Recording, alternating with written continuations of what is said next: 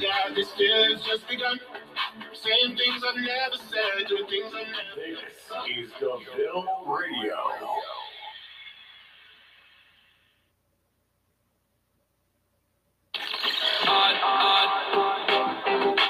Dropping the big tunes.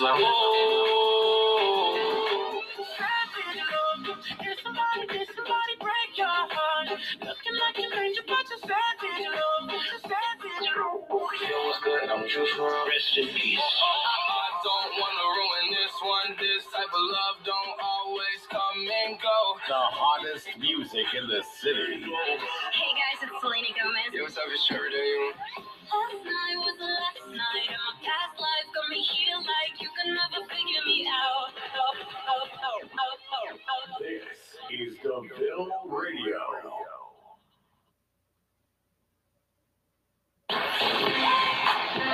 That's old school. Let's bring it back. Way back. WDAV, DeVilleRadio.com. Kayla Nation bringing you the news you don't want to hear, but love.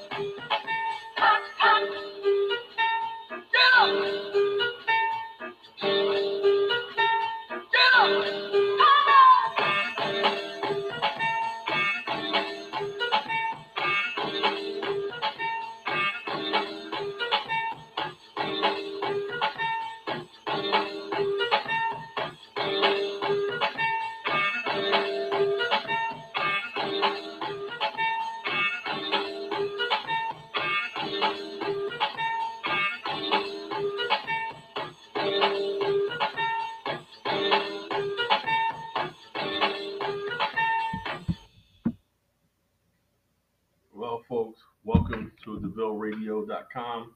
This is the Colonation Radio Show. I'm the chief host of the Voice of the Colonation Radio Show, the Collegenesis.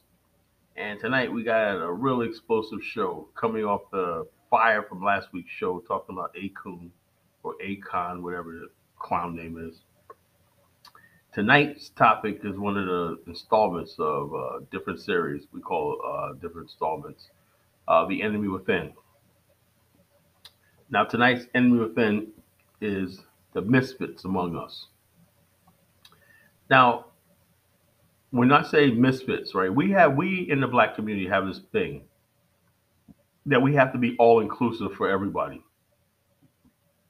And we have never grasped the fact that in any culture, any society, there are going to be people who are exalted, people who are praised, and for whatever reason, there's people that are not going to achieve status no matter what they do. It's by looks, it could be family background, it could be wealth, achievement, whatever it is, popularity. That's the way it is in all societies, in all cultures. And Black America is no different. And I want to open tonight's show by saying that's okay. And what we have in our culture right now is that the misfits have taken over. They've taken over, they've aligned themselves with Jewish money, white money, and some of them are conservatives, you know, like the Candace Owens of the world and stuff like that, who preach a bunch of anti-Black rhetoric, and for the Republicans and all these other racists. And I'm not saying all Republicans are racist, but I'm just saying, you know, that's the core. That's who hangs out with that crowd. And then you got the people who don't like our values in our community, who join with the LGBTQ and all these other white misfits. And so what you have is the misfits, right? They use shaming tactics. They browbeat you into submission to accept their nonsense, to accept the natural social order that governs human behavior, that basically sets out a mandate on how society or culture should function. They feel oppressed by the rules of the culture and society. A woman who decides that, you know something, marriage is not for her, and so therefore I'm not going to have kids and everything. That's one thing. It's always been women like that. But what you don't have is the woman that basically says, not only is marriage not for me, but it's not for any woman. And so let's create a system of welfare and stuff like that, that we can give women this freedom, because the woman in the kitchen that's choosing to be a marriage is really brainwashed and oppressed. And this sort of thinking we have not been privy to, because everything, anytime someone feels like they're marginalized, what group do they come to for support? The Black community. You always go to the Black community when you got whatever nonsense. You even got people who practice Satanism, right? Who are now trying to compare their struggle to Rosa Parks, a woman that was put on the back of told to get up a seat for a white passenger on a bus in Montgomery, Alabama, Birmingham, Alabama. Well, I get my history. I think Birmingham, Alabama. Now they're saying we're not going to be the Rosa Parks. The gays, like, we're not going to be on the back of the bus. They feel entitled to, even though they're a marginal group. The marginal group are the loudest people. You ever notice that? And to the point where, because if you look at social media, you would think these marginal 1% of the population is half the population, because their message is broadcast and magnified, and they get support in the mainstream. So you feel intimidated. We have to sit back and let our culture go down because somebody decides he wants to be a gangbanger and stuff like that. He comes from an oppressed background. Well, a lot of us come from oppressed backgrounds, but there's no excuse for go out there and robbing and killing and selling dope to people, right? This is what we're talking about tonight. This is going to be an explosive show. I'm going to say some things that's going to upset people, But that's okay. It's better to be pissed off than pissed on. And I'm tired of getting pissed on. So I'm pissed off. The enemy within, dealing with the misfits in our culture.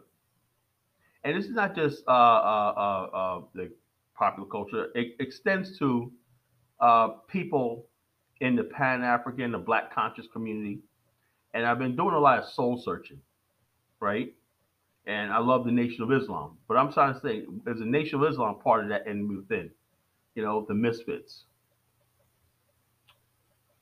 I must say something. The Black community, for the most part, is conservative. They're Christian. They're tolerant. They're loving and forgiving. That's who we are. For better or for worse, that's just who we are as a people. We don't have animus towards other races, just people who we're the only group of people that don't sit there and hate another, never known to hate another race of people. We always identify with the oppressed. We always identify with people who are getting picked on.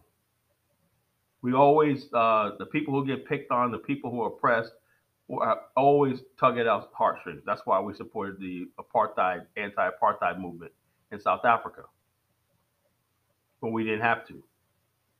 That's why a lot of Black people support Ukraine, even though when you look at it, Ukraine is basically a neo-Nazi state. It's been the world headquarters of the neo-Nazi movement. Putin was right about that. But we saw big Russia and little Ukraine. So we didn't mind our tax dollars going over there to support Ukraine because that's just who we are. And a lot of times we're wrong about who we choose to support. The Israel and the Palestinians. Black America has an affinity for the Palestinians. Why? Because Israel is powerful, is a developed country and everything, even though Black people believe in the Bible and they believe in Judaism and Judeo-Christian principles and everything like that. And they talk about the Jews being a chosen people and all stuff like this. But when it comes to politics and everything, we can't help but see Palestinians, even though the Palestinians are the ones sending bombs, suicide bombs, blowing Israelis up. We always side with the underdog. That's who we are.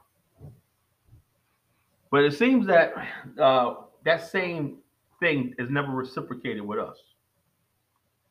The world opinion on Black America, the racist infrastructure, the racist media propaganda has the world convinced that we're the most horrible things in America. We're screwing up America.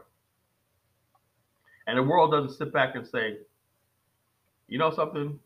Maybe these people are good people. I was watching a TikTok the other day, and his sister was in Ghana, and she said she was talking to some Africans in the bar in a lounge, and the guy was saying, "Yeah, you guys need to come back to Africa and learn all that. Then you'll stop all that gang banging." And I hope she corrected him. Then people in the comments like, "Why does he think we're all over here gang banging?" That's what they see in the media. We're not all here gang banging and stuff like this. We're not all here getting involved in drugs and crime. But that's the perception because of the culture that we export by the misfits in our culture. The misfits and the fools and the people that put out Black images around the world are destroying our image. To the point where, and I said this before, I said the enemy, the oppression is not going to come from the right. I think you guys missed the mark with Donald Trump. It's going to come with people who prepare. This guy that got this book out called the Racist Woke Left. People who purport to be helping us. Boy, I got so much to share tonight. We're going to talk about the sister trend that's going on TikTok. I support these sisters, Black sisters who just want to link with other Black sisters on TikTok, and white women, white liberal women are up in arms about it, even making racial comments. They're saying, look, this is for a space for our sisters, Black women. We don't want you here. And you got people, oh, that's racist. That's racist. And so there's a whole lot going on. And I think Black America is going through a fundamental change in how we see the world and how we see our politics. Oh, yes, we got a good show tonight, folks. The enemy within, dealing with the misfits in our community, the people that don't want to get on code with us, the people that want to use every trick to undermine who we are, the people that want to use anything. You got people out here now talking about, oh, Afro beats and is better than black music. Are you kidding me? You know, that song I just played, Hot Music, right? The video, I wish I could see people see it. It was a bunch of dance moves from the 30s, 40s, and 50s, right? Then at the last 2 minutes of it, they played breakdancing. The best moves I ever seen in my dance I've ever seen in my life. That's who we are. But we were made by the misfits to say, oh, you're just a bunch of foot shuffling Negroes. Now think about that for a second. When somebody says, you're a bunch of foot shuffling Negroes, let me tell you who these Negroes are who said that. These are the guys that are squares, the nerds. When they go to a party or something like that, they can't dance. Remember LL Cool J has on, don't play it tonight, you can't dance. The dudes that can't dance. The dudes that's awkward. The dudes that have no swag, no style, natural swag and style that we have as black people in our culture. So they go around the community. They're not on code with the dress code and everything like that. They don't wear back in the day, they don't wear the crease in their pants. You got to have your lace sneakers a certain way. You know, when you out dressed up, you got to have your clothes got to be sharp and everything like that, you know, because black people, we held ourselves to these standards. You look at old pictures from Harlem. Even the bums had a shirt and tie on before he went out in public. Because nobody wanted to look like the outcast. Nobody wanted to look like a vagabond, a bum. Everybody wanted to look sharp. Everybody wanted to look like there was somebody. Found the misfits have taken over and said, you don't have to do all that. You don't have to dress good. You can let your pants sag. You can look like a bum.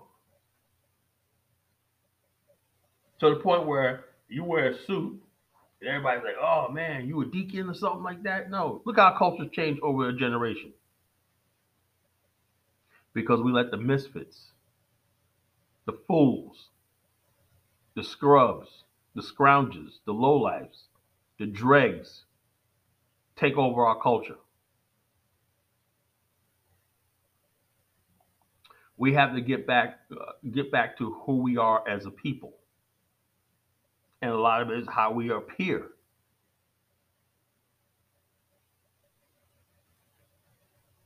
How we appear is important to who we are. I see this all the time, right? And it just bothers me how our culture has evolved. And I see the fact that a lot of people in the Pan-African community, right? And I'm asking certain people, do you have a love for black culture? If I talk to you and you never heard of Watch, a lot of it has to do with, did you grow up around black people? If you don't grow up around black people, you don't understand that the stuff you see right now is not Black America culture. The stuff that the culture has went down, but you never give up on your people. You say, this is who we are. But you don't wholesalely throw your culture out. My brother Mufasa, Story, he wrote a thing on Facebook, and him and I had a long talk. He's a young brother, man. He's been listening to me when I was on Blog Talk Radio since 2009. Long time. And he was like 21 years old at the time. He's like 35 now. And he travels to the African continent. He's a filmmaker, and he does stuff like that. He does high-level stuff like that. And he travels to the Caribbean. He travels to Africa all the time. You know, with him and his daughter. He takes his daughter with him and travels. And I talked to him last night, right? And I asked him about. We talked about the fact that certain people, friends of ours, would bow down to the king in Yoruba land in Nigeria. And I said, I would never bow. He said, well, is that because, Kala, you're very Western? I said, no, it's not. It has nothing to do with me and Western. And we had a debate, talking 4 hours. And finally, I got him to see, you don't bow down to anybody. And he says, well, Kala, I see you wearing you don't wear a lot of African stuff. I do. I said, I was on Bamani Chart, so I did see you on that. But I don't feel like I have to wear dashiki, right? And dress like I'm an African national to be acceptable. When I see Africans wearing Timberlands and Feli and all stuff like this, why do I gotta freaking divorce myself for the way I dress? I said we have our own fashion. It's made by the white man. I said Sean John, Rockaway, and Carl Kanai and all that. Well, they white. Well, see, you can't say that. If we wear a suit and tie and everything, or jeans and everything like that, that's not dressing white. Just dressing. That's how we dress. You got people that get disgusted. They call themselves Pan-African, get disgusted when they see black people just wearing regular clothes. That's not because they're trying to embrace Africa. They just reject who they are. So therefore, it's unfair to the Africans because they have their style, their dress and everything, traditional dress and everything. That's fine. But just if I want to go over there and I want to put that on for a day and everything, that's fine. If I don't want to put that on, that's fine too. That's what's called being a free person. But when somebody says, look how the Nigerians dress, they wear dress, yeah, but I'm more concerned about the Nigerians' country falling apart than how they look when they dress. Dressing is an outward display of stuff. Dressing in a traditional African garb does not make you more African. You could dress in African garb with the kufi and everything like that and still be a Negropean. You could still be a race trader and a sellout.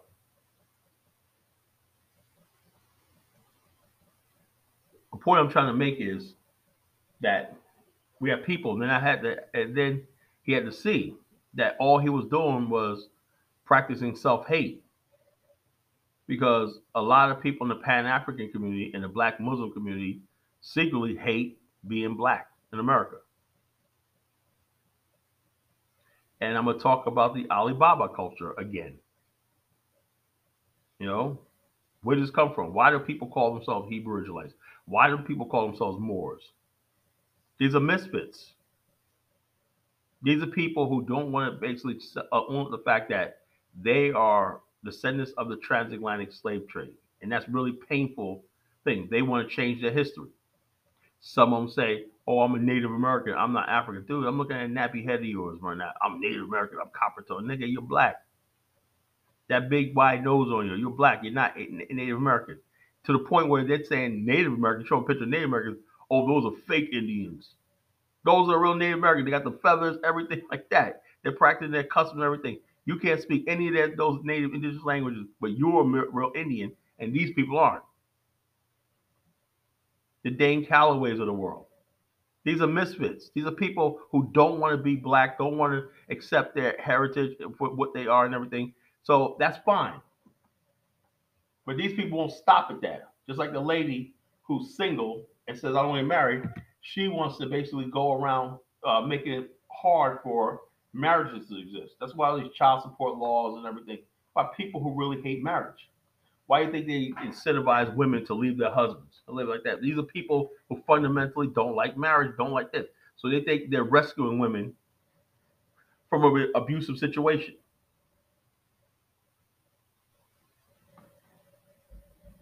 Oh, yes, we got a good show tonight, folks. Yes, we're going to spit the fire. Yes, we're going to tear shit up tonight. We're going to tear shit up and we're going to spit fire because this is a conversation that needs to be had. I want to know, have been lied to all these years. Anytime somebody comes along with a cult, and right away we got to change how we look and change what we eat and everything. I mean, I don't eat pork. That's because I used to follow the Nation of Islam at one time. I still don't eat it. But I realized back then, now, that not only that they don't like us eating pork, we shouldn't eat collard greens. Okay? We shouldn't eat watermelon. So these are things associated with the black African American. So what happens is black people start giving up on their soul food and stuff like that. And like somebody like Paula Deen comes and gets rich off it with her on the Food Channel, and suddenly, oh, she's appropriating black culture. Well, you gave that up. You say the Hispanics are appropriating breakdancing. You said that was those are foot shuffling Negroes. So other people, Caribbeans and everybody, took those dance moves and whatnot and made it an art form. You didn't want it. You let the misfits tell you that you were foot shuffling and cooning and everything like that when it was just a dance form. You couldn't vision going out there, conquering the white man's world with education and still have your culture too. Other people don't give up who they are and what they've been through. Like, give me a perfect example. Dr. Maulana Karenga, that founded Kwanzaa, says, oh, Kwanzaa has nothing to do with black African American culture. So what we adopted it. But he said jumping the broom was bad. Because it's not come from Africa and whatnot, you know? So in other words, basically it came from slavery. Wasn't we in slavery? Aren't those our ancestors? So if they jumped the broom, why can't we preserve that? There's a lot of people in our culture that I don't know whether they really love us. I have no idea. But they can't come to realize and accept us for who we are. And this is what we're talking about, the enemy within.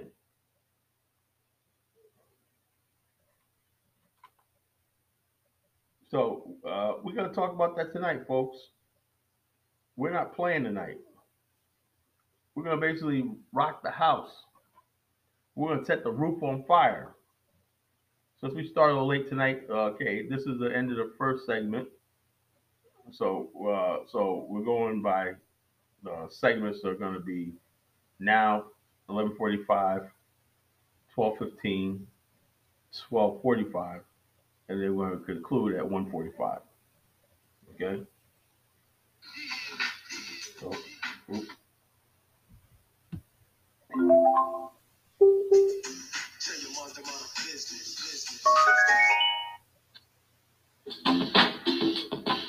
Your mom's in my business, she's in my business. Can't you see, girl, your mom is trying to end this. Your mom's in our business. I tell your mom to mind her business.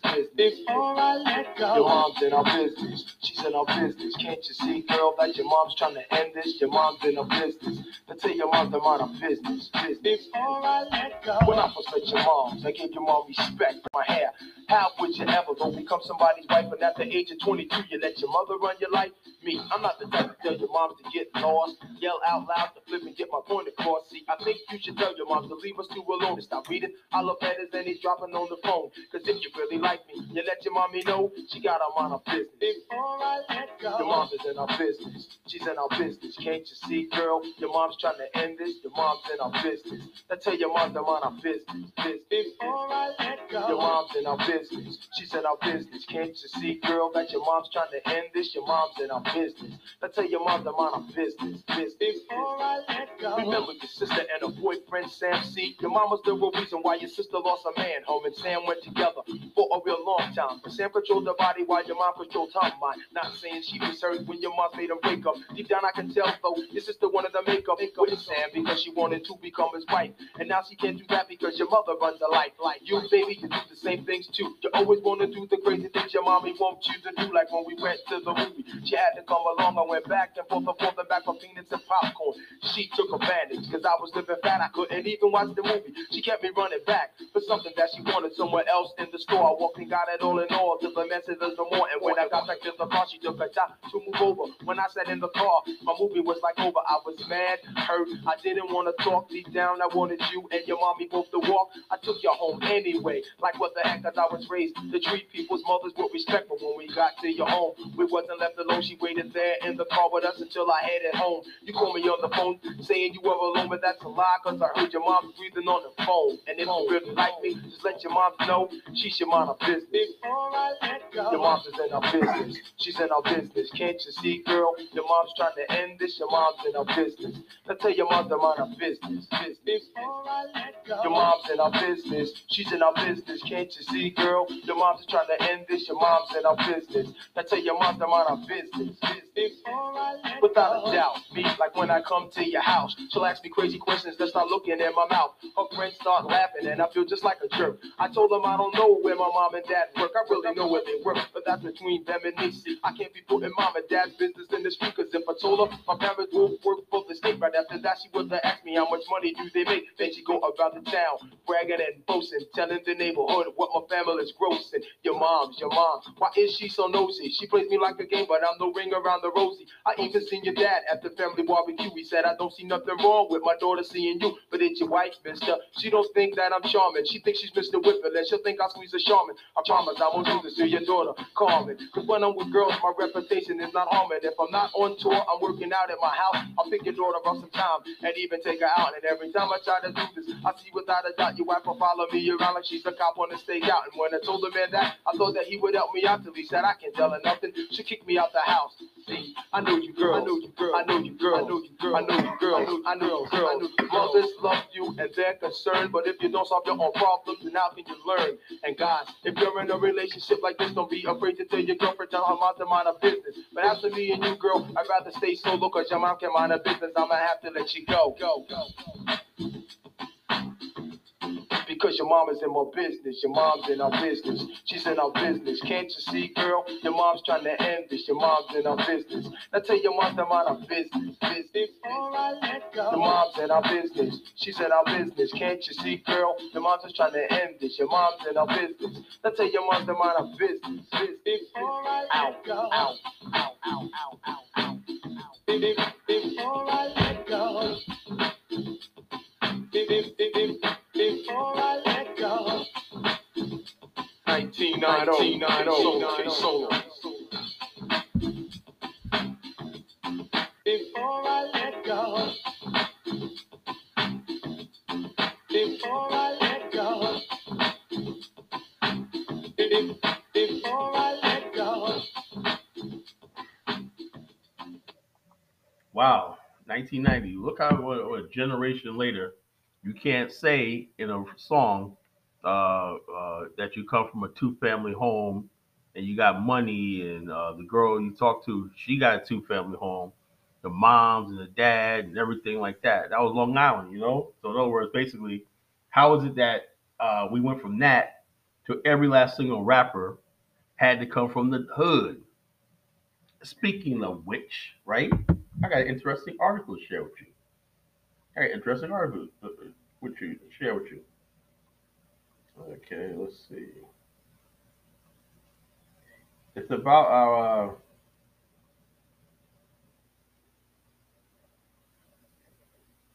our friend Suge Knight, who's doing 20 something years in time. That's how he's been in jail. Suge's like dealt with locked up like 6, 7 years now. You know, so you might be looking at Suge another 6 years. He might be up for parole. So all these people talking Snoop, man, you better do something. You know, Suge was born to the road, died to the road. All these people like, yo, Suge, just leave me alone or what? Suge's like a mob boss or whatnot. You born into this, you're into this. You know. But interesting character is Suge Knight that has all this power in the hood. And he was a Peru blood or Crip, whatever it was. You know, Crip or blood, I don't know what the hell he was. You know, who cares? All the same shit. He basically has an interesting backstory. You know, Suge Knight was not born in the hood. Let's see. What did I do with that article? I could have sworn I saved it. There's one rapper. For example, before I talk about Suge Knight, there was another rapper had the same thing. You know, let me play it. He grew up in the ghetto. He was in the hood. He grew up in Hold up. All right. So Now, what you call it? The guy's name is Bong Gang. Bonk Gang.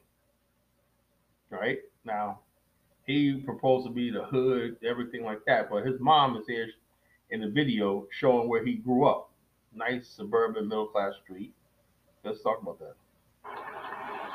John Cabana, Boot Gang, said that he grew up in the ghetto.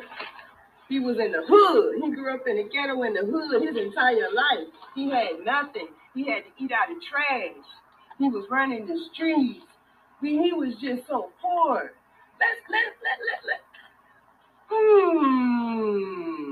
Let's take a tour of the neighborhood he grew up in. Look at this. What do we have here? What do we have here? Does this house look familiar? Nice house. Wow. Does it look familiar?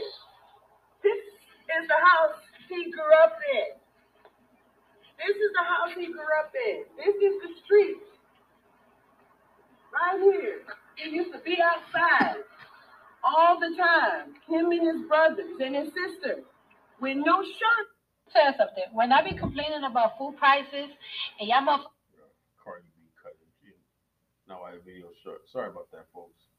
I'm gonna find that video. Suge Knight. Suge Knight middle class. Suge Knight. Suge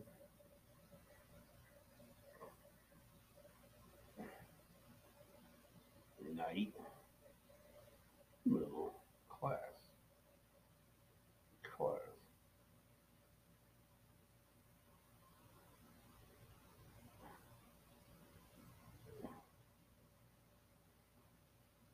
And the way 50 Cent says it, man, I mean Suge and I Suge Knight. They got all these fucking niggas that swear they're so tough.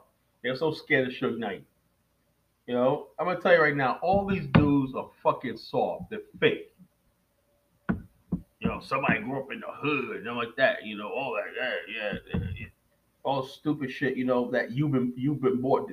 These clowns, these idiots, these deadly clowns have taken over the culture. Suge Knight grew up middle class in a nice house, 2 parents, right? Parents were professionals and everything. He played football. And one guy told me, he said everybody that was in that gang life was trying to get out. Suge wanted to get in. He was fascinated by a life. What is it about Black America, the life that we say we want, the life that Martin Luther King and Malcolm X fought for, we reject? When you choose the thug life and everything, you are rejecting everything that our ancestors fought for. You are rejecting and making a mockery of the legacy of Malcolm X, the legacy of the Honorable Elijah Muhammad, the legacy of Marcus Garvey. When you fall into the white man's trap of drugs and fast money and stuff like that, you are a race traitor. You are the enemy within. It's one thing if you grew up in that and you don't know any better. That's one thing. But when you know better and still you have the chance to get out, Suge had at one time, Death Row Records was worth $100 million. But he basically became something that he never was. He had this skill that they said that Suge Knight, he learned his organizational skill being a captain on a football team. How to lead men in sports, how to inspire people. So he took those skills and made Death Row Records. But one thing he don't understand is that when you're on a team, everybody's trying to win. But when you have people on your team that you trust, and they're not winning, they're going to turn on you. So Suge got in over his head. Suge Knight is a middle-class Negro who got fascinated with the thug life. He liked the power. So even when he had money, that wasn't enough. He wanted to be a shot caller. He wanted to be feared. He wanted people to fear him. This is what you have to understand. I don't buy this nonsense that people, they're born in a thing. No, these people get millions of dollars to their hands, more money than I will ever see. But yet they still choose that life, like Young Thug. They still choose that life. Because I've said this a long time ago. The thug life, the criminal life, the hood life, everything is a rejection of Black America by the misfits. The people feel like they don't have any place in Black America. Then Black America has to be like this. Is Black America an exclusive club? Why do so many of our young men and women feel isolated? Why do they reject marriage? Why do they reject building communities? We had all the means to do all this stuff for a long time, but we rejected it. We didn't want a 9-to-5 job. Now we complain when there's immigrants coming over here and building communities off those jobs that we rejected.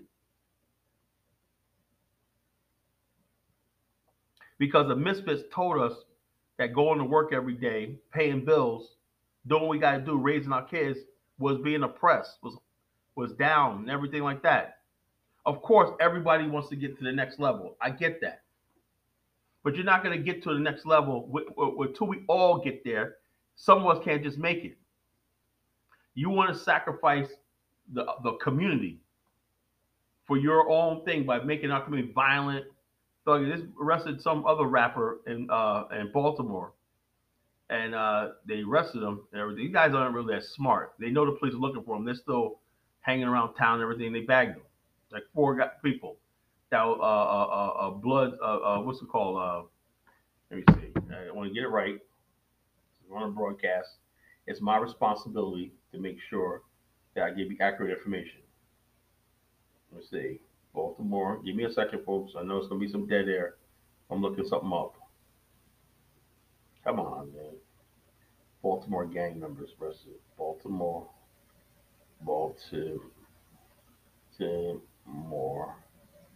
gang members. Okay, there it is. Pop right up. Okay, the BGF gang members and associates indicted for federal racketeering conspiracy charge, including murder for hire, drug trafficking, armed robbery, and witness tampering. Tyrell Jeffries, aka White Bread, age 37. Okay, another article.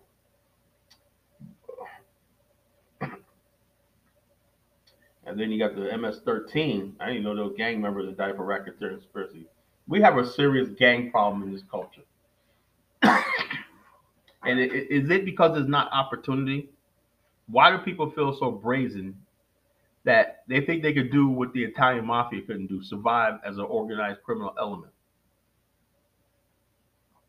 6 alleged gang members of BGF, member associates, right, Baltimore. Federal grand jury has returned an indictment, charged 6 Baltimore men conspired to participate in Black Guerrilla family. That's it. The indictment, which was returned December 15th, was unsealed today. Charges following defendants: Darren Waring, aka Michonne, L.A. Michonne, 30. Young guys, you know. Barack Oles, age 33. Devontae Harrison, aka Tate, YGG Tay, and 28. Wayne Price, aka Taz, 23. Joshua Duffy, aka Josh, age 35, and the ringleader Terrell Jeffries, aka White Bread, 37. Duffy and Jeffrey arrested today and are expected to have an initial appearance in a U.S. court in Baltimore this afternoon.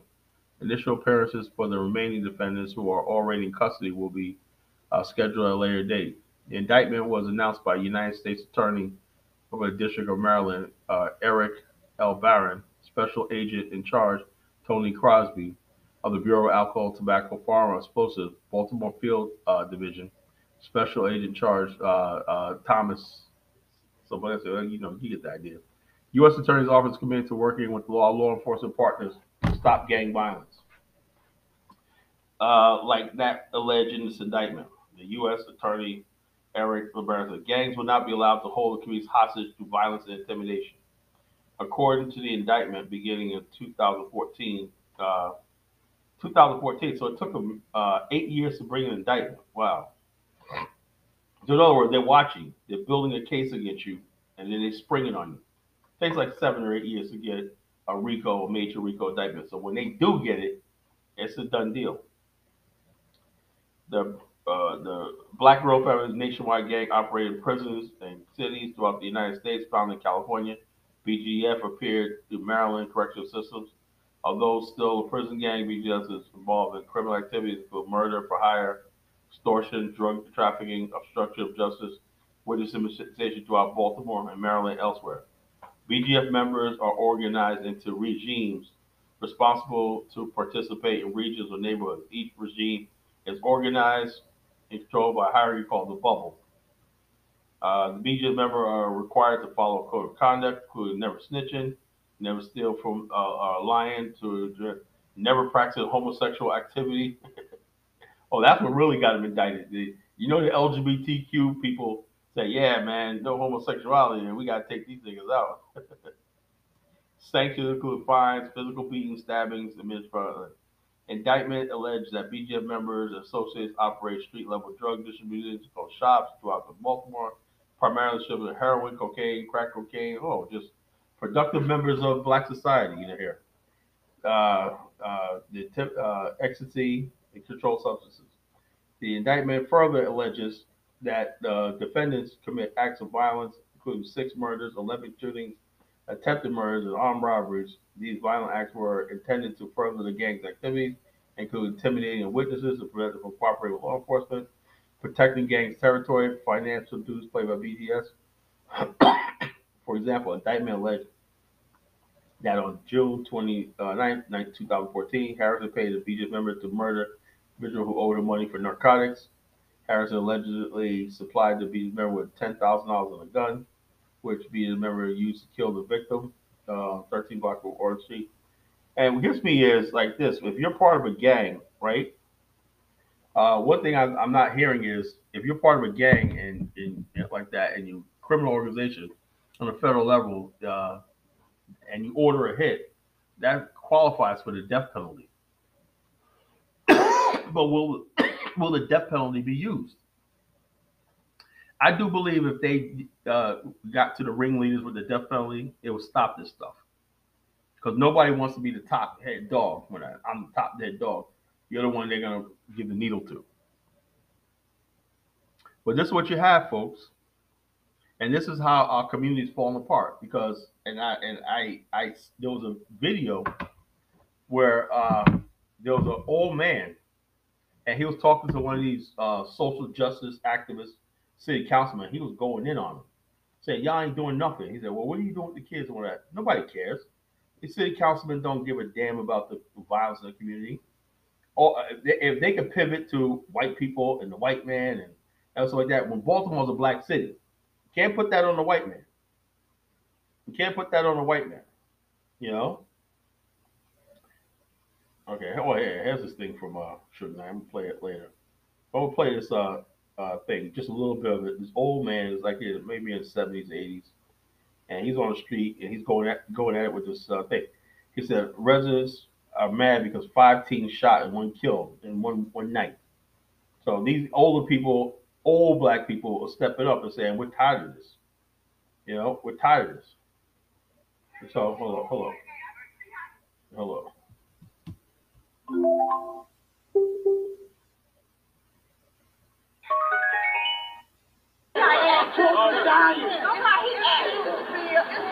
Calm down. Yeah, that's not helping the kids. That's not helping right now. That's not helping our children. That's not helping right now, sir. So we need. What they doing ain't helping our children. I know, but What they doing ain't helping our children. Our children is dying. What you doing about And it? y'all sitting What at you home doing about it? What are you shit. doing about it? And what are you doing about it? I'm out here and I'm fighting for our children. I'm looking for our children. I ain't running no office. Sir, please. Come on, please. Put shit on Facebook? Put that on Yeah, Facebook. put your face on there. Put it on Y'all there. doing nothing. Put it on there. Come on, sir. Bunch of punks down there. Come on. Niggas, punks. Kids up here dying. Sir. Kids up here dying. You stand up here with a ponytail in your hair, trying to look slick. Sir, come on. Calm down. all of us should be. So don't come at you when they not doing what the fuck they supposed to do. That's why I'm going with this shit now. Every community person should have been going to fucking meetings and doing what the fuck they supposed to do. Where was the They didn't do that. Where was the community? Because nobody doing what they supposed to do. Stop hiding behind your curtain. Killed this year. 2 people killed this year. Yeah, 4 days into the year, 2 people killed already. Baltimore starting out the year. Now, see what the one lady said? These stupid black females, BLM types. Well, what do? You know, see, when it was Trump was in office, they're all up in Trump's face. Oh yeah, the government. Like, but notice how they protect their own people that's in office. And this is what you have in these black districts. Mayor Lightfoot of Chicago, black people, she's turned the city into a hellhole. Mayor Adams of New York, black people won't say anything to him because he's one of them. Is this what we have? Notice how they, instead of saying this old man, we got to do better. We understand your pain. They're defending this councilman. You run for public office, right? And you're presiding over death and destruction. And all you care about is making sure Democrats get their agenda passed. All you care about is getting the LGBTQ there. All you care about is same-sex marriage. All you care about is welfare, talking about stupid things like reparations, all this kind of stupid stuff to get black people to the polls. All you're thinking about is the 2024 election, how you could basically use that city councilman seat as a stepping stone. Colin, what are you talking about, Colin? What are you talking about? What are you talking about? Well, I think it's time for a jewel. I'm going to get back to that. It's time for a jewel from the College Genesis. If you don't think I know what I'm talking about, it's time to drop a jewel.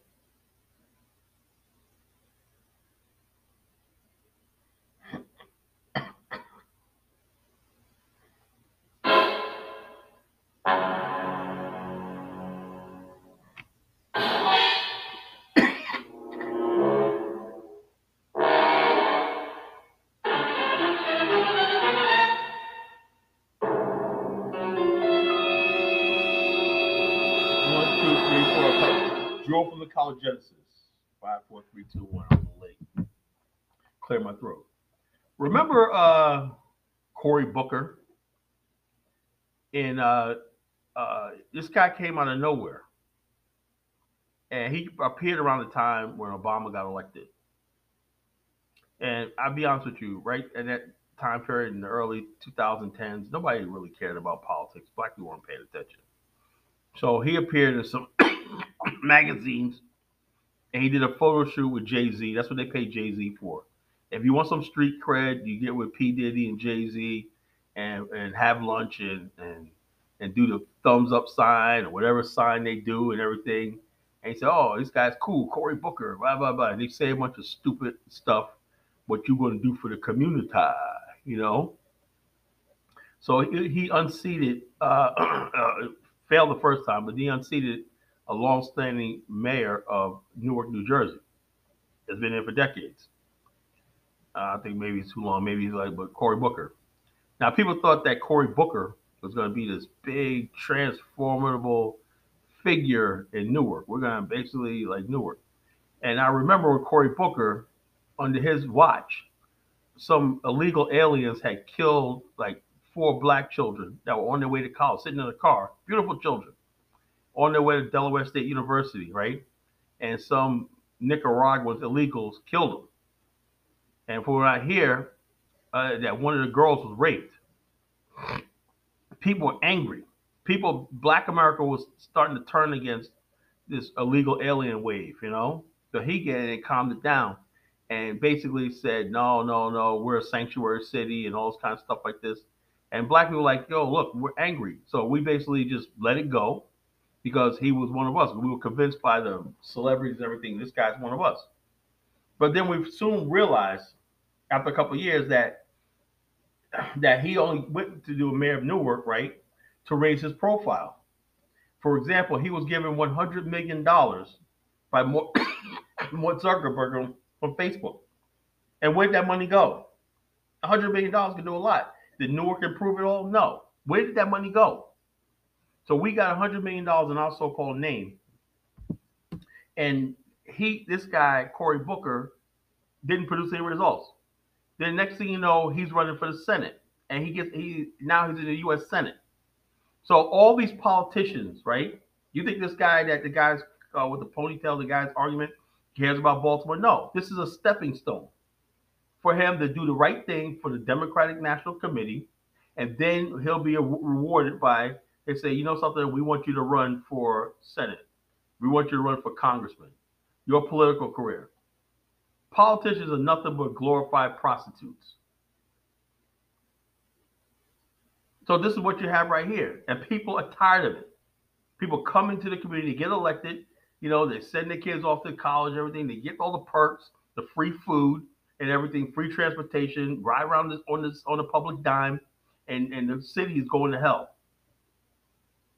So Ashley Cole, this is what we call democracy? Oh, democracy. Every time I hear black people say that, I feel like, well, I'll smack them upside the head. Democracy. There's no democracy. We haven't had democracy since we landed on these goddamn shores, you know? But this is what we have, folks. This is what we have. This is what we have. Folks. Let me see.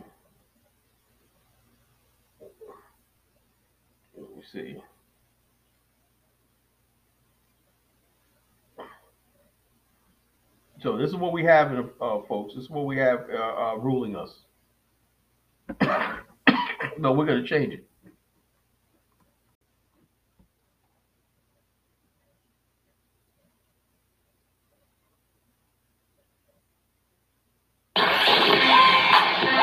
That's old school. Let's bring it back. Way back. WDAV, DeVilleRadio.com.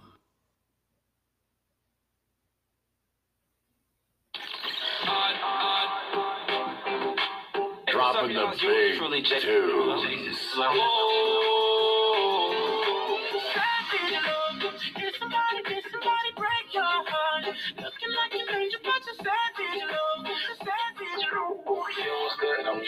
Rest in peace. I don't want to ruin this one. This type of love don't always come and go. The hottest music in the city. Hey guys, it's Selena Gomez. Yo, what's up? It's Trevor Day. Last night was the last night, and my past life got me here like you can never figure me out. This is DeVille Radio. Kayla Nation bringing you the news you don't want to hear, but love.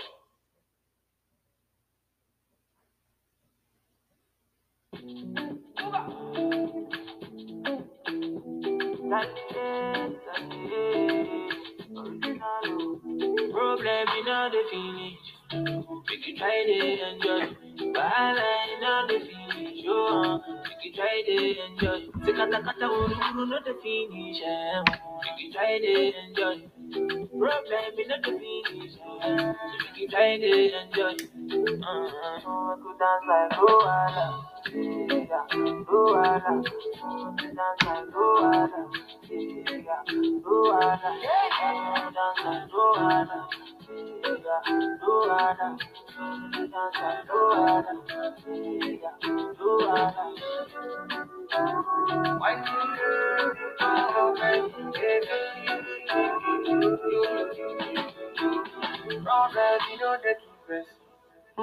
I best if you best. All I know is finish. I bet you never problem, you know they last forever. Make you try to enjoy. I woke up from the lemon jet to a polo method just to find a method. Now who's up there? Yeah, what? Now who was the second?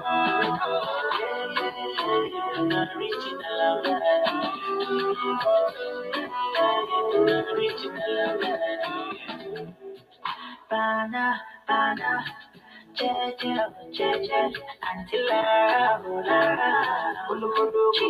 now so then they call me for fun, say my person, don't give it person, belly uncle. How will they consign me?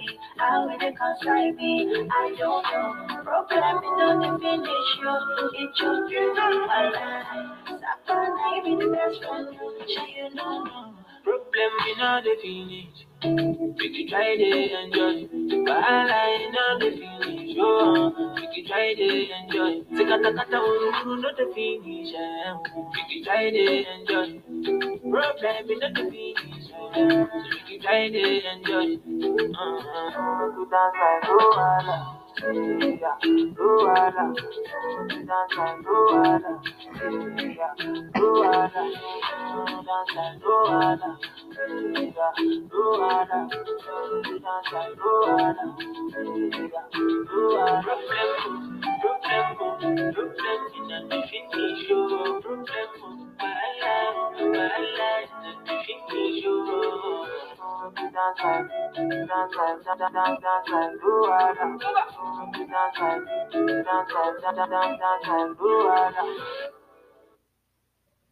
Yeah, so that was Uwala Ibadan with Tiwi what it Afro beats. I love Afro beats and everything like that. I love all black music and everything. So we have to understand that black music is black music to me. We don't have to put down one to elevate another one. You know, what Atron did was out of line. Ooh, yeah.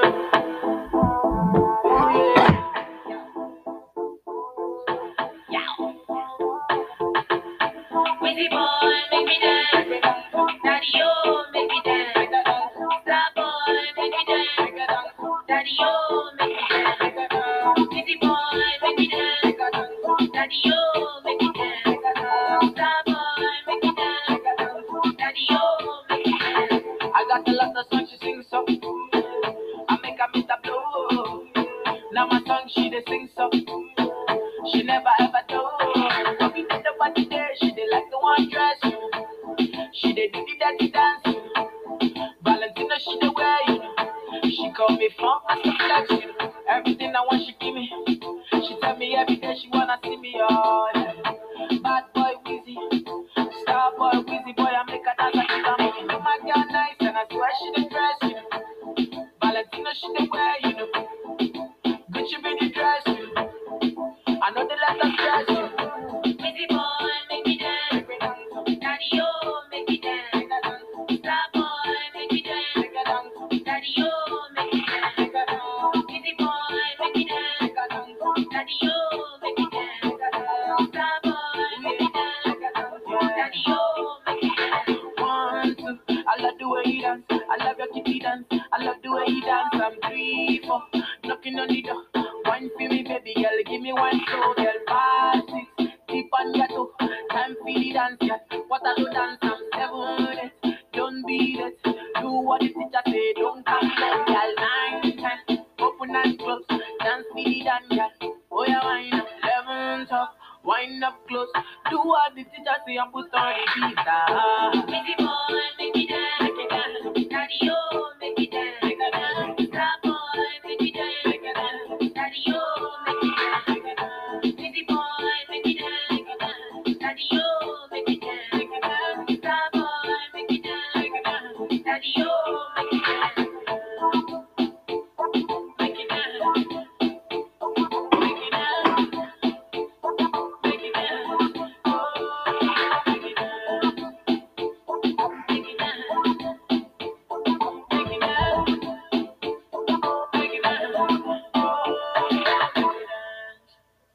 was WizKid with Daddy O. Check him out. The Nigerian, good music and everything. Check him out when you get the time. Back we're in the second half.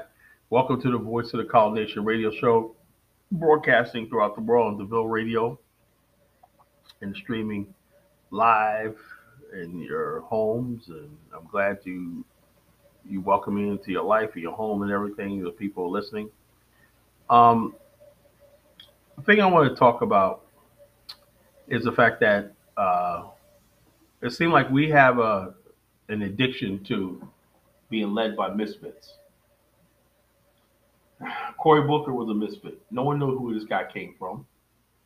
He came out of nowhere. Same thing with Barack Obama. People are like, damn, I didn't know Obama didn't do nothing for black folks. Well, did he say he was going to do that? Basically, he was saying what everybody else was saying. Get over slavery. Stop being professional blacks. There's no difference between Obama's message and the white conservative.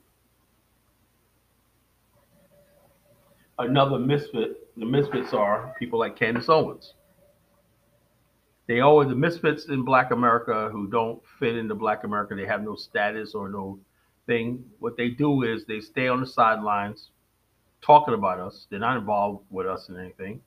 They talk about us to white people. They want to be the pick-me. This is the enemy within. The pick-me Negro. I'm better than the average Negro. What gets me is every time you go around one of these misfits, right?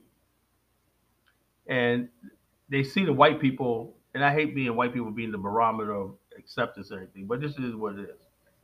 But I play this game. I go around being myself, my own swag, style, and everything. And a white person look at me and I talk with my slang and everything like that. And they'll be like, oh, it's cool, you're cool and everything. And then the black Negro pick me, enemy within misfit, right? Who don't listen to black music. He's always chasing after white girls and never like that. Oh, you know, you got that. They all got that voice. Yeah, I go to that. You know, they got that really, really high pitched voice and everything. And they don't know that white girls pick up on that.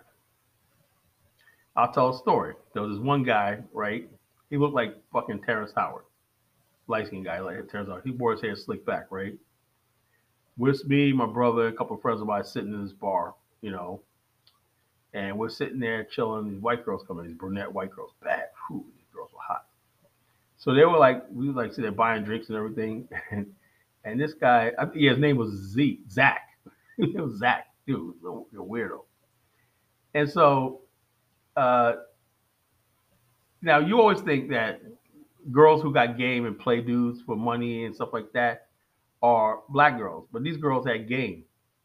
And they was like, oh, such and such is blowing my phone up, right? And here comes this nigga, he shows up. Yo, we were supposed to go out, blah, blah, blah. She was like, yo, look, go someplace. I'll see you tomorrow. I'm just chilling with my friends. But who are these guys over here? And blah, blah, blah, blah. And all of a sudden, when he finally left, they was like, what a freaking cornball, you know? And they were like, oh, man, he just obsessed with white girls and all that stuff like that, you know? And a lot of white girls, that's a fucking turnoff. They know what type of dudes that don't like black women. He probably around them talk about black women and stuff like that. And they secretly despise dudes like that. They call them brother. They despise dudes like that. He's a clown or a cornball among black people. So he goes around white people and talks shit. You know, I can imagine what he says, you know? And they'll say, so she's sitting there sitting with us. And her and her girlfriends are sitting there with us, just chilling and whatnot. We're throwing drinks, doing shots and shit. And he comes out like, what's going on? You with these brothers over here. These brothers over here. And they're like, go someplace. Corny. You know? Corny. So these people think they're going to win by throwing black people under the bus. And the only people that like that are the old racist white guys. Old racist white guys love that shit. They love that black guy that they could tell black jokes around and shit like that, you know. People that will disrespect their culture and everything like that in front of them and agree with them on this stupid shit they talk about, black crime. Why don't black people do this? And blah blah blah. You know. But a lot of white girls don't like that shit because it's not real. It's not genuine. So the misfits are always going to lose. People don't respect people who don't love themselves and love their culture, where they come from. You could be a critique of your culture. When you start hating your culture in front of other people, people pick up on that. They know you can't be trusted. This guy, oh man, you know. And then a few years later, at another bar, guess what? I see the same guy. And this one girl that was in it, she was hot. Oh, god damn. She had all black. She was really tan. She was so Indian. I know she was a white girl, but she looked ethnic a little bit. Oh my god, she was fine, man. She goes, oh, this is where I work at. Go to come to my job. I could never find her job either. Badass white girl. Damn, she was good. Yeah, but she was Indian. She said, I'm not white, I'm Indian. So I said, okay, I can live with that. I'll play the game, you know, because she looked kind of dark, you know. When I touched her hand, her skin was like mine almost, you know. So anyway, he comes and like, yo, we got to go. She said, where we going? He goes, we got to go. We're sitting out there on the balcony. And this was like around 2015. This was something like 6 years later. The same guy, Zach, you know. And he's like, well, we got to go. We got to go. We got to go. We came here together. We got to leave here together. She was like, oh, I did come here with this fool one night, you know? You know, and so the bottom line is this. Those type of guys, don't be that dude. I don't know whether or not, because I could probably bump into him now. He's probably married to some white chick, whatever like that. He probably sealed the deal, whatever. Got one of them knocked up, and she's forced to be with him, whatever like that. But that's what it is. You got dudes out there, people like black people, who don't like their own race. They don't like their race because somewhere on the other line, they feel like they were rejected. See, it's all right to be rejected by white people. But everybody feels that they can come into the black culture and be exalted and be praised. That black America should not have rules and standards. And the next thing I'm going to talk about is the sister train. What the sister train is a trend that's going on TikTok. And I advise anybody, if you want to, know what's going on, the discussion that's going on in Black America, forget Facebook, YouTube, it's on TikTok. I'll be honest with you. Twitter and TikTok, probably two places where you see a lot of black content. A white lady's going around trolling black women. And black women like, look, we don't want you here. Stop. And the white woman's like, well, why do you already got BET and all stuff like this, HBCUs? And basically, I'm trying to say this. I'm going to drop another jewel, but I'm not playing any music, the jewel thing. What this is this. It's more deeper than you think this is. These white women are radical feminists, LGBTQ types and everything. And the one group of people that they had in the bag was the black female thing. These type of white women love Stacey Abrams. They love Stacey Abrams. They love the Oprah Winfrey types. Manless. And so when black women get together and say, look, we want to talk among ourselves, deal with our issues with men and everything like that, we don't want you here. We want to talk to sisters. They can't handle that. They're like, we're women. We got to stick together. That's what the white feminist movement has done. And now black women are starting to break away from that. They say that we destroyed our family, destroyed our culture by following white feminist ideology. And so they're rejecting this stuff of the white feminists. And they're saying to themselves, what are we following these women for? They have white skin. They can move around society. This is what they choose to do. This is what we have to do. And it's not so much as they really care. It's the fact that they need these allies. Well, if you're an ally to somebody, right, as they call themselves, right, You don't impose us. I see this one white woman say, "Look, I'm all right for being not on the black woman train. I'm a black woman. She's a southern white woman from Alabama. I like this lady. I see her on TikTok a lot. But I understand why they want to be by themselves and everything. If they want my help, I'll be there, and this, that, and the other thing. I understand that. But the rest of them are like, no, no, no, no, no. And so what's happened is they create this whole thing, just like the so-called the umbrella, the POC, people of color. And we're finding out now that the so-called POC, who get the protection of the black numbers, or black majority, are racist themselves. However, you do have a lot of Asians who call this out. The hypocrisy in the Asian community, everything towards black, the anti-blackness that's in the Latino culture. But when Trump was in office, all these POC, we got to come together. And black people are waking up to all this. We're lumped into the same category with gays and trans people and all stuff like that. Somebody recently, Cynthia G just recently compared biracial women to transgender. This is how out of whack and out of stuff these people are. Cynthia G is an angry woman because she's a misfit in black America. She's not attractive and she's not a top tier woman and everything. So these women who are not adored by black men, not every woman is going to be Beyonce and Aaliyah or TLC, whatever like that, Escape, En Vogue and everything. Some black women are pretty and they're beautiful and they're going to get the attention and they got privilege. And some black women, Lizzo, are not. That's just the way it is. You can't change that. You didn't hit the genetic lottery. And so therefore, black people are not allowed to have beauty standards like other people do. We're not allowed to say, okay, this is attractive, is this not? Particularly black men. That's why they hate the passport bros so much. Not that these women want these passport bros, but the fact that if a woman's sitting back saying, if I can't be nothing, I'm miserable and everything, you want to sit there and be miserable too. Let me play passport bros stuff, Let me see. Let me play one of some angry stuff the passport bros talk about, Let's see.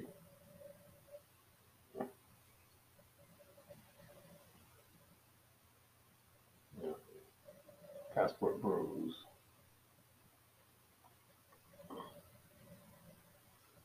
Let's see. Let me find something.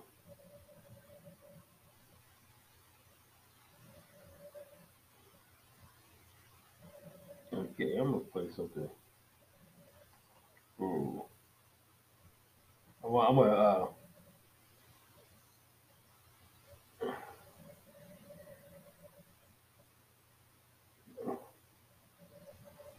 I gotta play something quick. Okay, I'm gonna play this in 1 minute. So I'm gonna play something 1 minute. And like I said, if you do YouTube videos and everything like that, a little broad. It's blanket, but it's broad. That's dangerous. People gotta understand the danger behind grouping a group of people. Passport bros have been visiting nations that are the child-free capitals of the world.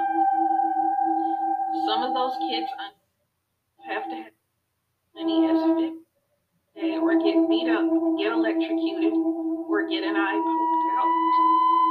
In some cases, their parents sold them because they're no longer able to grow food because the soil is exhausted. This is why we need all women to be educated.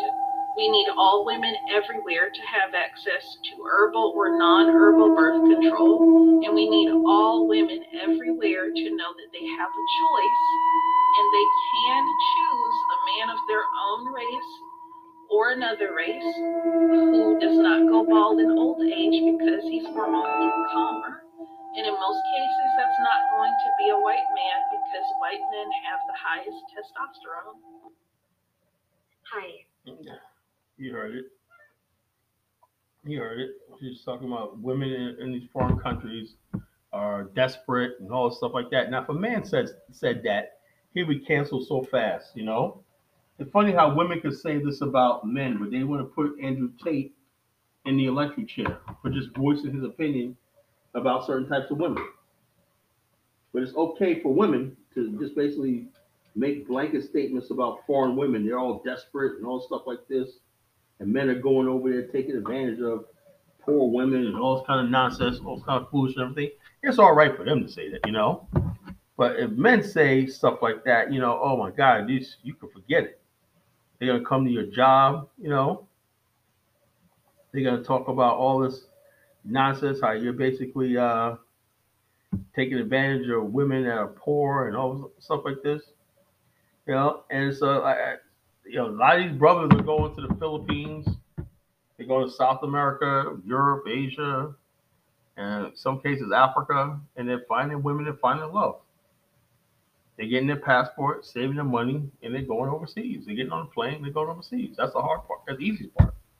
Getting on that plane, going overseas.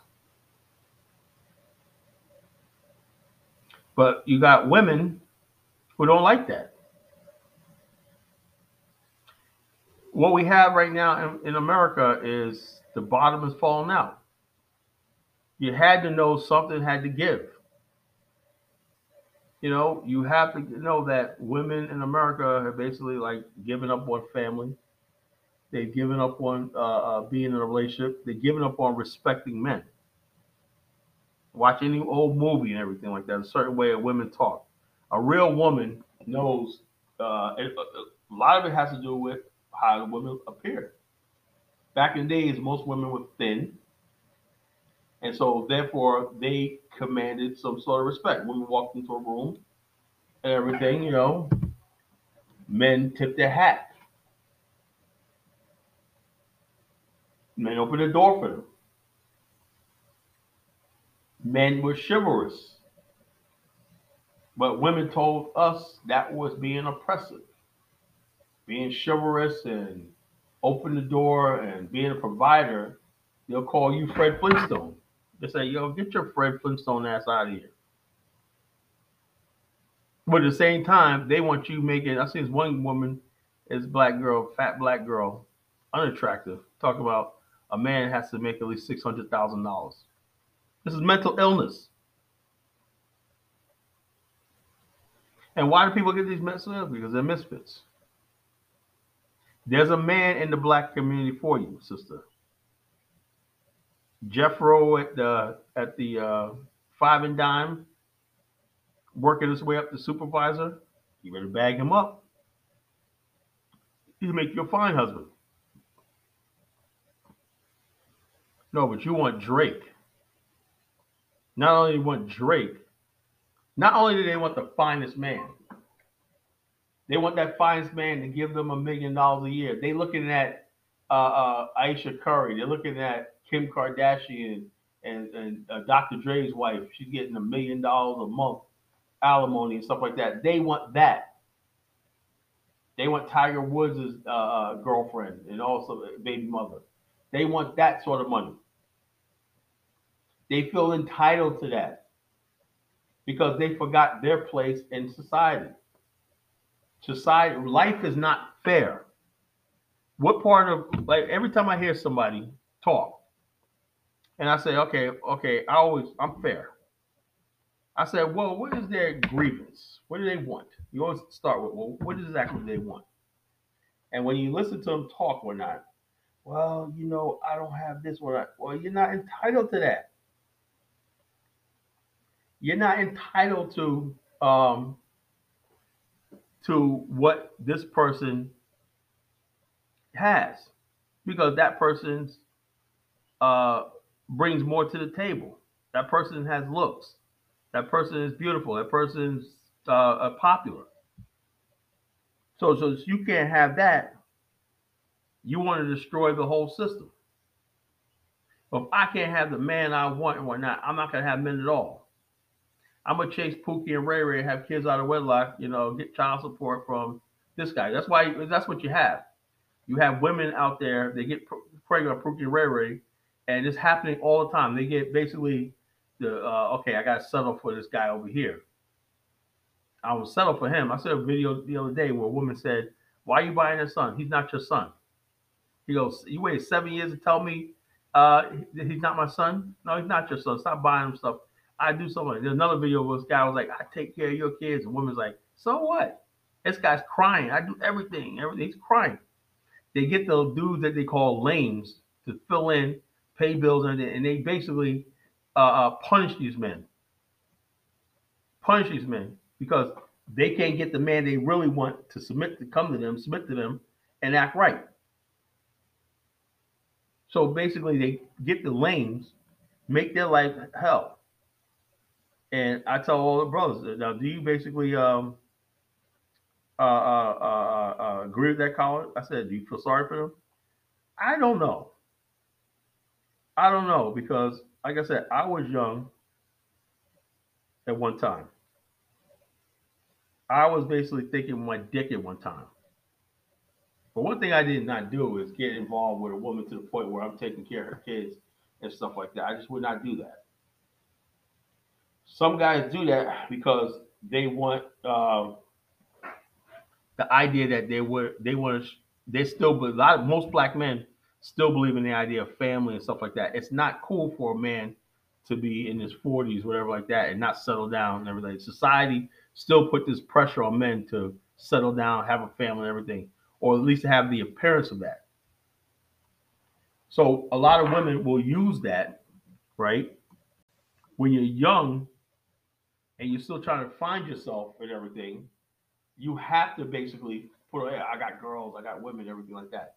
When you get older, nobody looks at an older man and be like, okay, he ain't got no woman, whatever like that. You know, you have to know that this guy's probably had women and he choose to be single.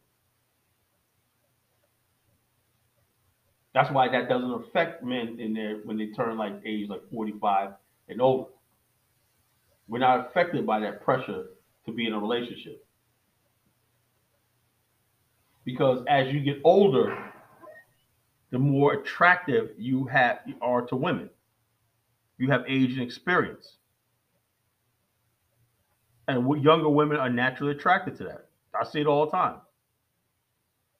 If I was a player, I could have women in there as young as 19, 20 because I'm an older man. But I know I'm not going to get with no young girl when I don't have the time, the energy, whatever like that to mess with a young girl. But young girls love older men because what you say, you're not basically, they get sense of the fact that you could take them or leave them. And you're not like that. And they basically, that's why you see younger women being attracted to older men. And a lot of women don't understand, older women don't understand that. What does young girls see in this older man? It's maturity. And that's maturity and age and experience is something that's irresistible to women. You've been where she's trying to go. And women are attracted to older men. It's that's just a natural thing. And older men, we know that. That's why we don't feel like we have to. We don't feel like we have to bow down to women. You know, feel like, okay, yeah, you know, when it happens, it happens. And it does happen. It does happen a lot. Men will be like, okay, you're out. And next thing you know, you're meeting women and it's no pressure. Especially if you get with an older woman. You know what you want. She knows what she wants. You know? So therefore, you can make things happen. But when you're a young guy, you're desperate. And women sense that. You got to show off. You know, when you're older man, you don't have to show off that you got a woman. You know? You don't have to show off.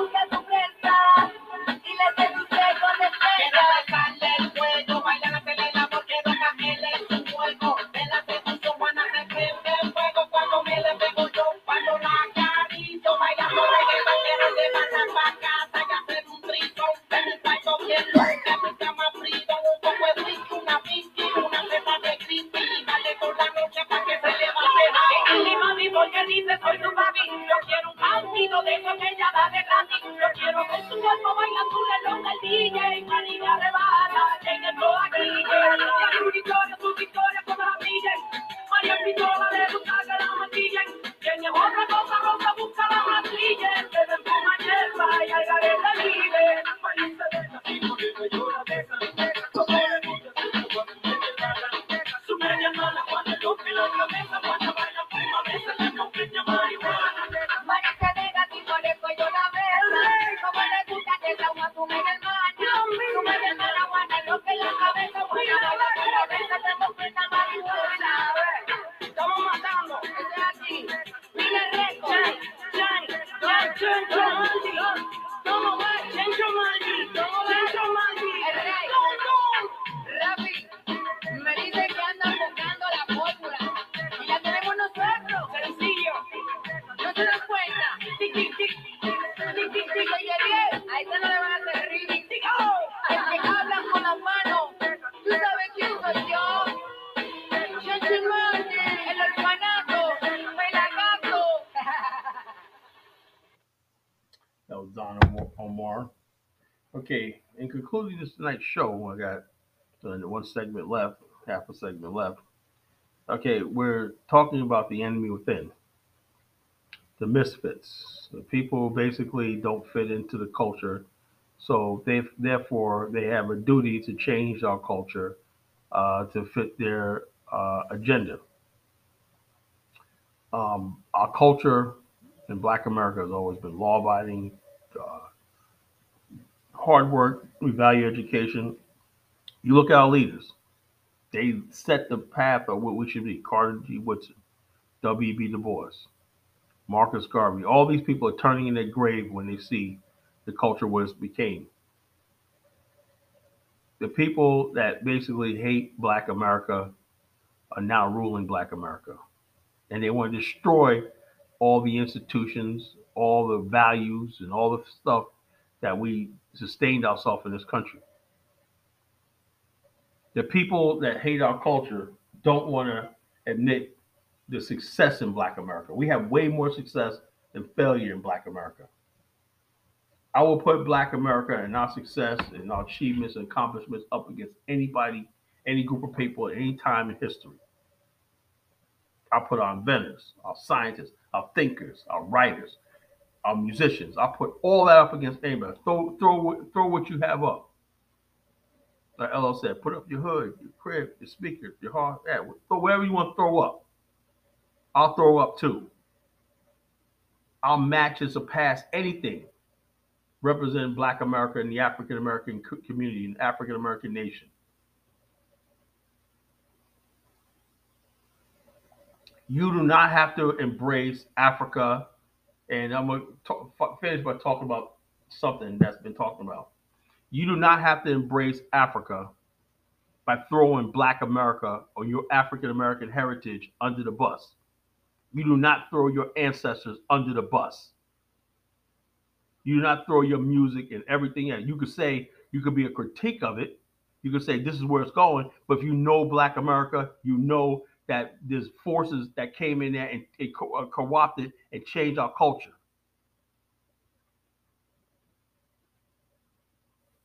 If you know Black America, you know what the real Black America is.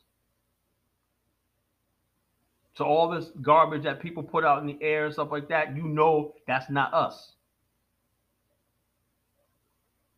Shout out to C Butter, James Perkins and Chris, C Butter Barnes. They do the C Butter experience, C Butter experience on Saturdays on DeVille Radio. Let me tell you something, you really want to get amped on music and hip hop and DJing, cutting and mixing everything the way it's supposed to be done, you got to tune in on Saturday afternoons, 4 p.m. Eastern Standard Time for the Show Butter Experience. You see, we have enough material to do DJing and rock it with all the stuff that's been out there. We don't have to make any another music again. You got whole stations, right, that where rock changed, right? You still got people who play, radio stations got to get top billing that play nothing but classical rock. And they're rocking it.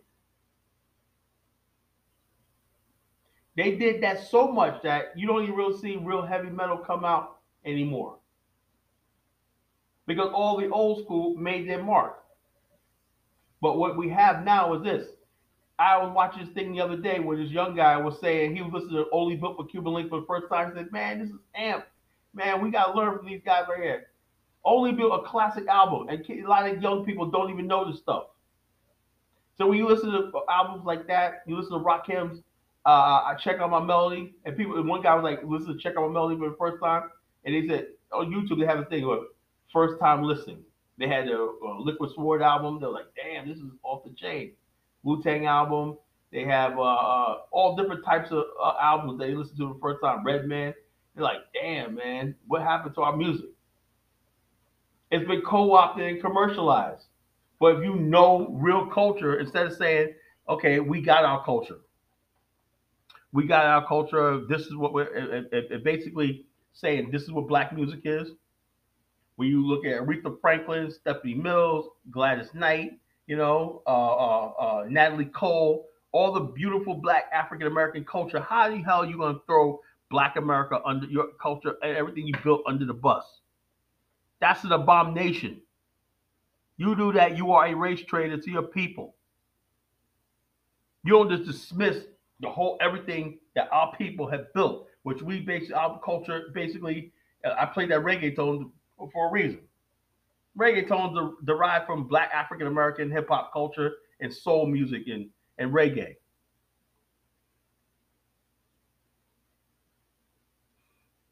But somehow it seems that when it comes to African Americans, we're not allowed to be proud of who we are. We let people talk about us, shit on us, take the worst of what we are and make that what we are, who we are. The worst of what we are becomes who we are. But no more. No more. We're going to stand up for our community and stand up for our heritage. I'm not willing to sell. I'm a Pan-African. I love Africa. I think we should build there, invest there, and everything like that. But I'm not going to sell my race out, my people out for Africa. It's not going to happen. Now we can merge the two and learn from each other and build together. That's fine. That's a fake Pan-Africanist. People who really are misfits in Black America, so they go to Africa and try to be like, oh, well, Black America, shit on Black America while you go to Africa. You should go to Africa with your head high. You should go there in defeat. You should go there in triumph. What we was able to do in this country against the odds. No other group of people has ever came from slavery and was able to conquer and thrive in a country that oppressed them. That's something to be proud of. No other group of people was able to, after all the Jim Crow, after everything they did to us, we still produced a middle class. We still built colleges. We still built everything in Black America, staying ourselves. Yeah, we got problems right here, everything. But basically, the problems are by the misfits in our community. The people that want to be criminals. The people that want to destroy our community. The people that want to make our neighborhoods unsafe because they don't want to be there. And a lot of them don't live in the community, but they come in the community and participate in aggregate. I saw this one thing not too long ago, and I never really paid much attention to it, right? And one guy was saying, no, it wasn't that. It happened in real life. I had people that told me in Norfolk, right? They said we had nice neighborhoods, right? And they said some of the kids that would come here and participate in drugs and gang activity didn't live in our community. And you want to know what something else? They came from more affluent Black communities, but they want to participate. They want to not participate in the crime of bring that stuff to their communities. So they would go in places like Diggs Park in Norfolk. Diggs Park in Norfolk, right? That's the project. And the kids at Berkeley, these are mostly middle-class Black kids, right? If you want to become a drug dealer, you go to Diggs Park. And Diggs people are like, yo, man, we were just trying to live our life when and these guys come here with their drugs and their crime and everything like that, right? To participate in it. That's the life they want to live. So they get with the ignorant people in our community, and that's what happens. People have no idea how black people, like Suge Knight, perfect example, come from affluent black communities, working class, middle class communities, right? But they're attracted to the worst element of the other community and make the situation worse. If you come from a better black community, you come down and you get with the worst elements of Black America, you're participating in destruction. To the outside world, it looks like all the same. What's black is black. So the black is black to the average white person. They don't see the difference between people who come from working class community where the families own a home and everything. They got a chance and everything in life, but they blow it because that's what they're attracted to. There's this lie that black people are attracted to a cycle of poverty and misery and everything. That's a freaking lie from the pit of hell. People get into gangs and drugs and bad activity because they want to. Because they reject hard work. They reject a decent life. They want to live that fast life. It happened in Compton, California. People moved out to Compton, the suburbs of Compton and everything. And guess what? Some of the bad element followed them out there. Some of the bad element that moved to Compton reached back into South Central. So it became all one and the same. The gang, I see it all the time. The gangs will come out and recruit in the suburbs. And you got people in the suburbs who go into the cities seeking out gangs and seeking out like that because they want to look cool in their neighborhood. They want to go back to their community, which they think is soft, right? And they want to come back with blood and Crip colors. I've seen it happen in black middle-class communities all across America. Because you are a misfit. That boy that's going to the recital, he's on his way to college. You're not on your way to college. That dude is on his way to the army. You're not on your way to the army. Why not? So where do you get things like that? You turn to the negativity. I don't buy this crap, that people are there because like this. If we understand that thing, that jewel I just dropped, right? Then we can solve the problem. As long as we have girls, right?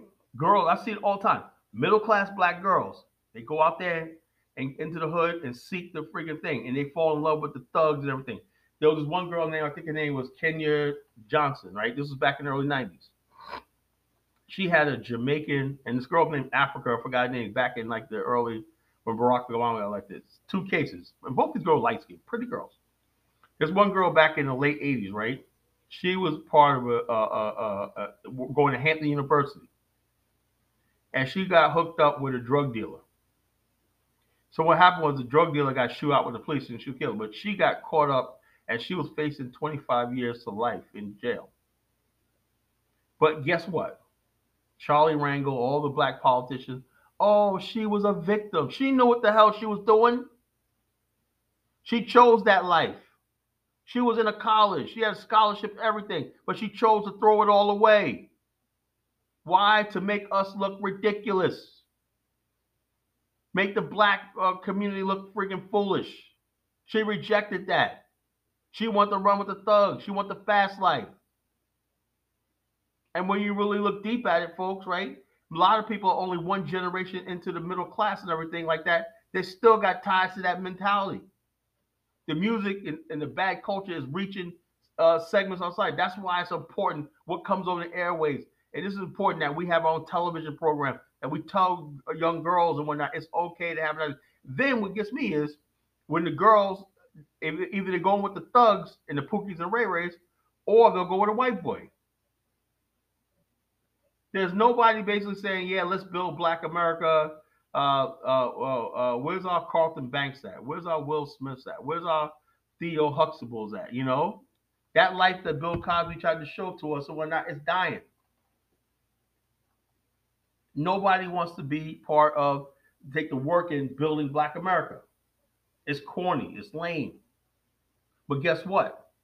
The immigrants are doing it.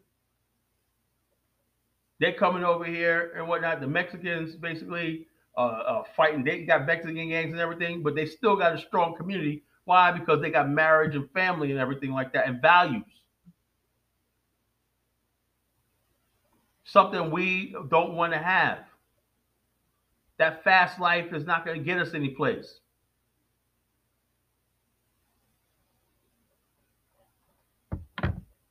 And I want to play that thing with Suge Knight.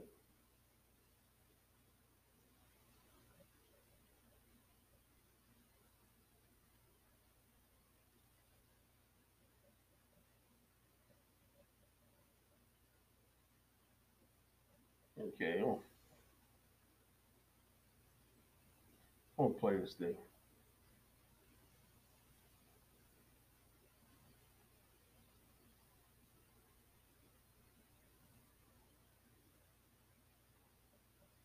Oh.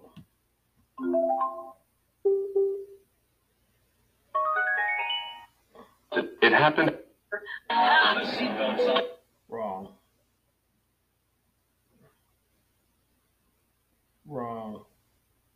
Let me find this. People believe Suge was a gangster, but Suge Knight did not grow up as a gangster. Suge Knight grew up. Here's Suge Knight in Little League, you know, with a baseball cap or a baseball uniform on. Wow. He had an offer to play for the 49ers, but he wanted to do gang shit. He had an offer to play pro football. In the middle of Compton, in a lower middle class neighborhood with working class parents. His parents, they were very family oriented, and in that neighborhood, most black families didn't have a mother and father in the same house. Suge was a good kid. Went to college. That's what good kids do, go to college.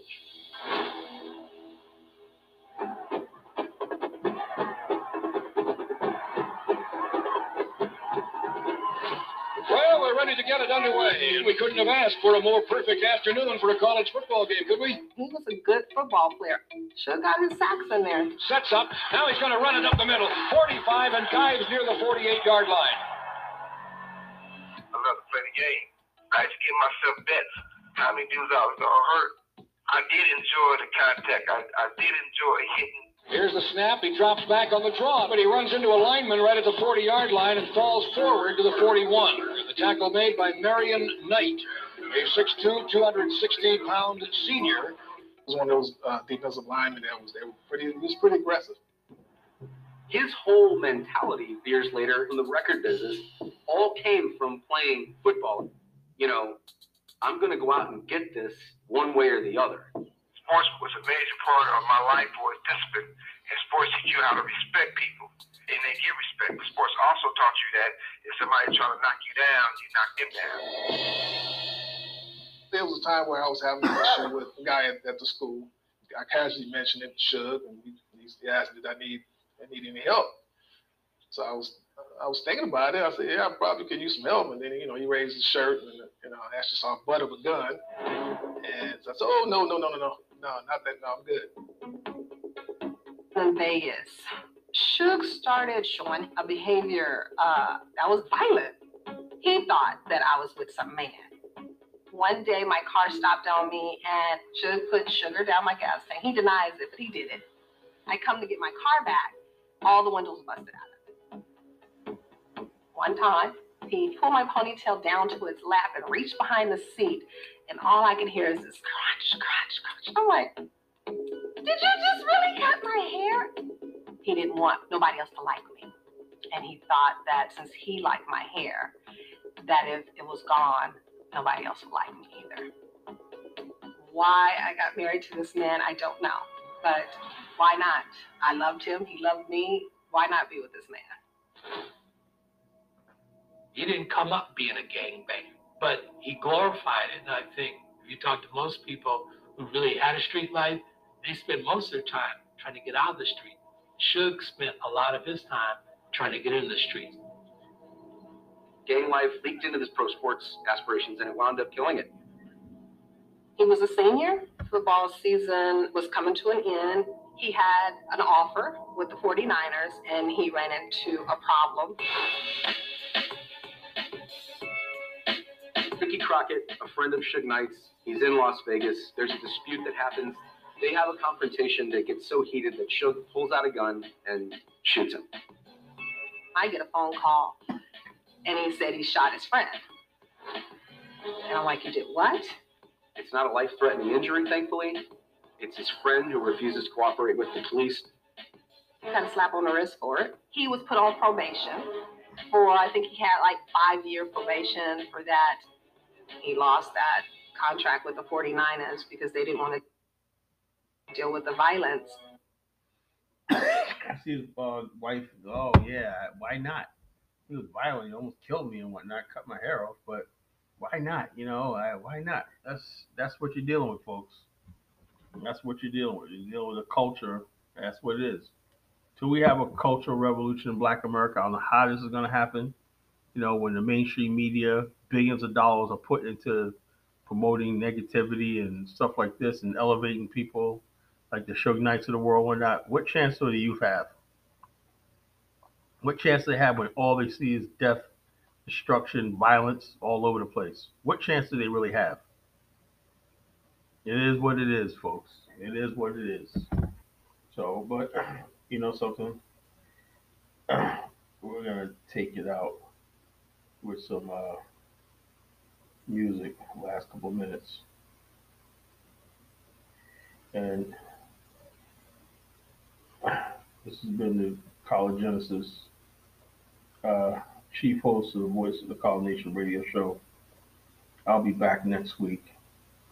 Same caller time, same caller channel on DeVille Radio, the #1 urban Black radio station in the world. And good night.